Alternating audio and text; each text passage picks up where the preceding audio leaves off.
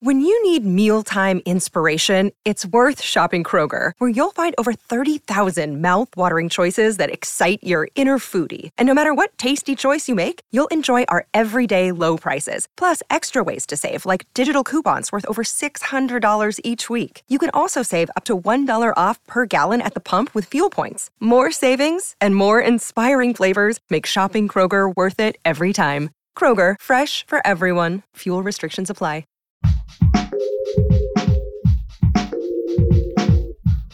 What if you could become a better person, not by working harder, but by taking one small step a day? And not because you're a bad person now, but because there's something inside you that's ready for more. How to Be a Better Person gives you one tiny step a day you can take to be the person you want to be. My mission? To help you live your best life.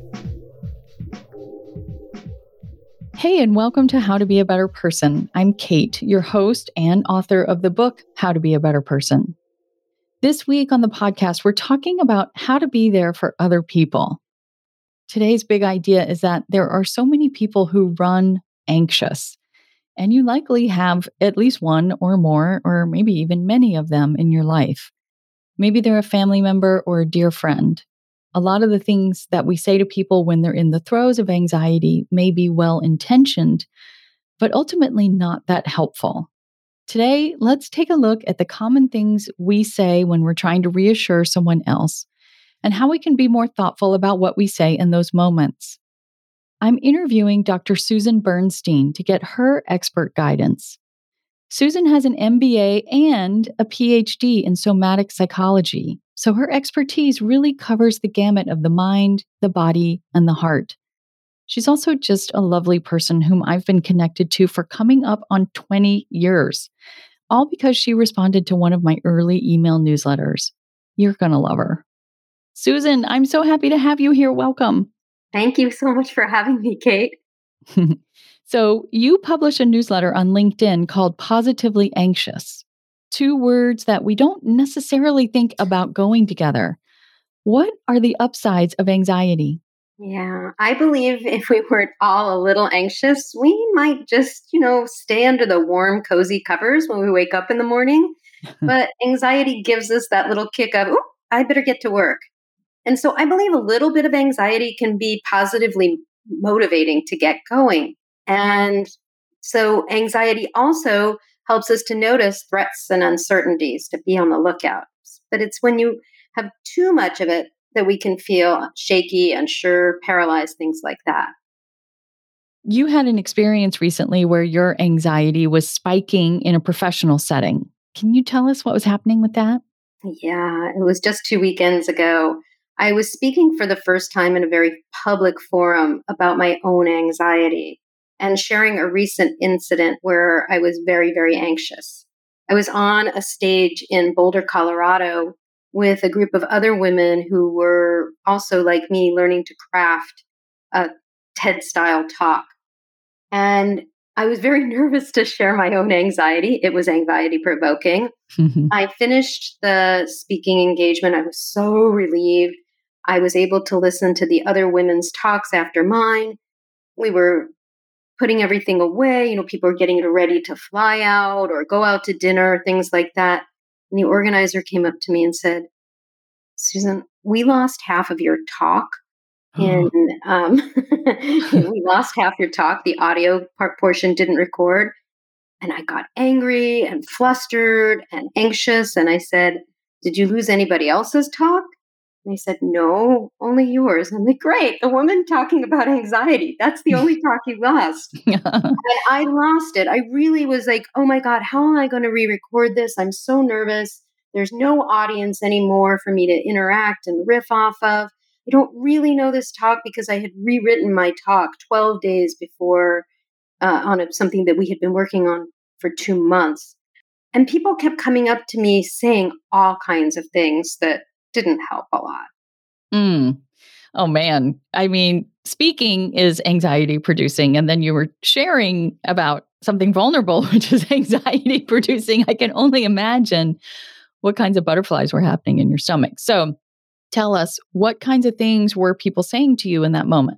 Yeah, they were saying things like, well, Susan, you don't need to be nervous. You're great. Or they would say, you've got this, or just think about it differently, or you need a different mindset. Stop being so anxious. Or, oh, one that was really snide. Maybe you should use the tools you teach your clients to calm yourself down. A few Ooh. people said some nice things like, how can I support you? Or sorry you're going through this. But oof, some of those comments were harsh. Mm. I'd really love to look at those things one by one and why they're not actually helping, and what we who are listening, who have probably, I've said all those kinds of things to people in the past. Sometimes we just don't know what to say. So Hmm. sometimes, you learn what to do by looking at what not to do. So I'd love to go through them one by one and hear why it's not helpful. And then also what we could say instead that would be supportive. So Yeah. let's start off with don't be nervous. Okay. So don't be nervous. The problem with don't be nervous is the person right before you is nervous. And if you're telling them not to feel the way that they're feeling, that's invalidating.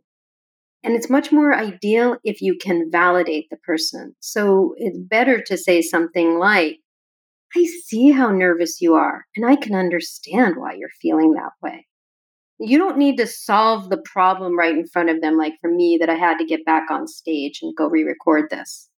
But it's so much more supportive of another person if you can validate the emotion they're actually feeling and just notice it and say, wow, I can see you're feeling that way. I can feel for you.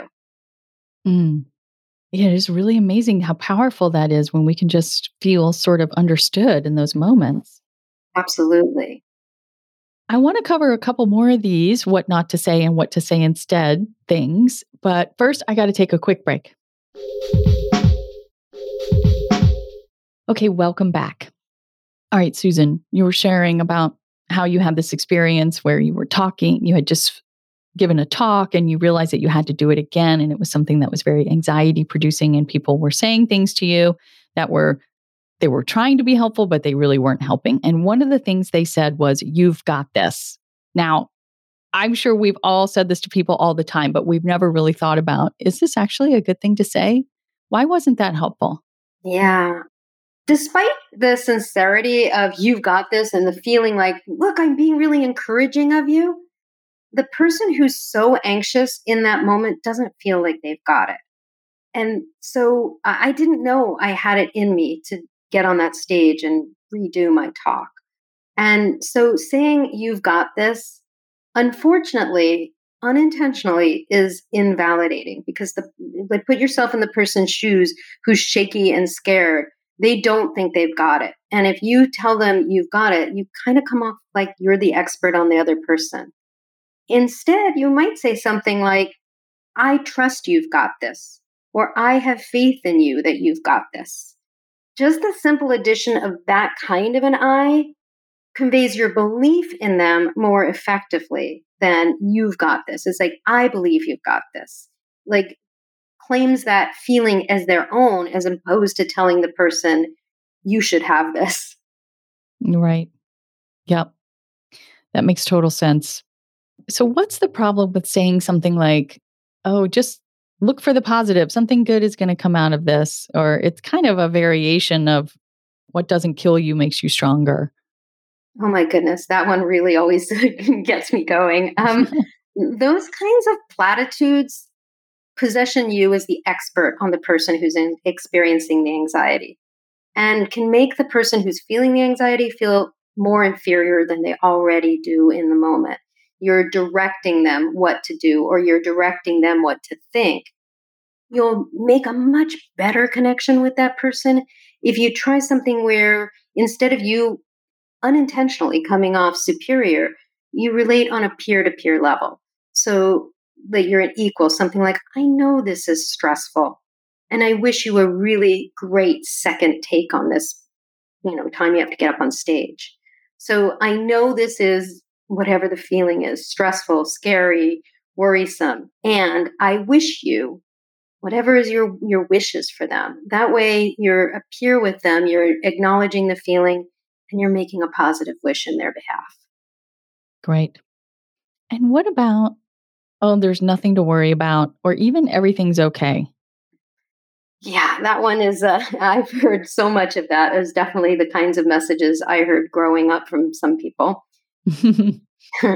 So, from the nervous person's perspective, the person who's feeling anxious, they feel like there's plenty to worry about. And they're not thinking from a logical standpoint at that point. The emotion can be so overwhelming.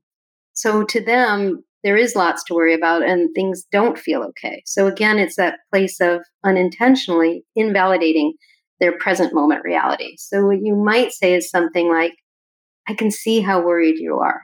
Or you could ask something like, how can I support you? Or what would be helpful for you right now? Yep. It sounds like there's a theme to kind of how you can rewrite some of these statements that aren't that helpful. And it sounds like a lot of times it's taking out any you or anything that references the other person and replacing it with I, like keeping the focus more on yourself than on the other person. Am I discerning that correctly? Yeah, because what you're doing is you're separating the fact that you, as the person observing the person with the anxiousness, have a different perspective than they do. And instead of forcing that perspective on them, like, here, see how I see, you're acknowledging that they see differently. And you're also holding your own perspective on how you're seeing them, but also that you're seeing positivity possible for them without trying to give them advice or support or move things along for them. You're acknowledging and validating that their feelings are real, because when someone's very, very anxious, things can feel so cloudy, so foggy, so unsure. And you give them a footing to be like, yeah, that makes sense to me that you're feeling this way. Like, I have a solidity again that, yeah, how I'm feeling isn't crazy. It's realistic that I would feel this way. Right. Is there anything you wish more people understood about anxiety, particularly as it relates to other people's anxiety, whether that's your partner or your child, your friend, your colleague? Yeah, absolutely, Kate. I believe that if we all knew that underneath anxiety is a desire to do well, we'd treat each other a lot better. People get anxious because they care so much, because they're invested in a positive outcome. So when you can validate that their emotion exists and exists for a good reason, it usually helps someone who's feeling anxious to stop being so hard on themselves, which they can do, and to relax and to be able to find their next step. Thank you for sharing that. I definitely have some anxious folks in my family, and, I think everybody wonders if they're doing the right thing, right, in those moments. And I feel like the things that you've shared today are really helpful. So yeah, for folks who'd like to connect with you, where can they find you? I can recommend two good places. First, my website, drsusanbernstein.com, and Bernstein is spelled BERNSTEIN. drsusanbernstein.com is my website. And another great place where you'd find the Positively Anxious newsletter is on LinkedIn. If you look me up, Dr. Susan Bernstein, I'm based in San Diego. If you're trying to figure out which one is me, there are a few Susan Bernsteins. You find me there, and I would welcome you to follow me as well as to get on my Positively Anxious newsletter. I enjoy your newsletter so much. They're really great. You're doing such a great job with them. So I hope that people who are listening will go sign up. I'm anxious to do a good job with it. Thanks for being here today, Susan. Thanks so much for having me, Kate. Hey, it's back to me. I'm here with your tiny assignment, which is to take a moment to write down some of the things Susan suggested you say to a person who's in the grips of anxiety, and then to read them out loud. Why?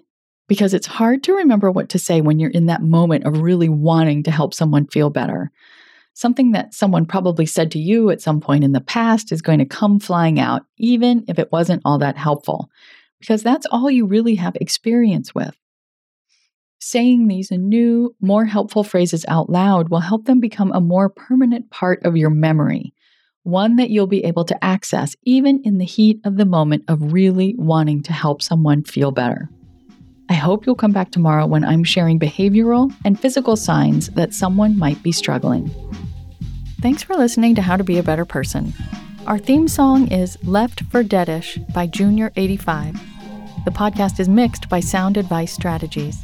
If you liked what you heard in this episode, share it with someone you think would like it too. Your voice matters. Also, How to Be a Better Person has an official newsletter that sends the past 7 episodes, a sneak peek of the week ahead, and one well-chosen meme to your inbox every Saturday morning. Sign up at beabetterpersonpodcast.com and click on Get Podcast News. I also love to hear from listeners. I love it. Send me an email by clicking on the Contact Kate button at beabetterpersonpodcast.com, tweet me at Kate Han, Katehan, or find me on Instagram at Kate Hanley Author. I look forward to connecting with you.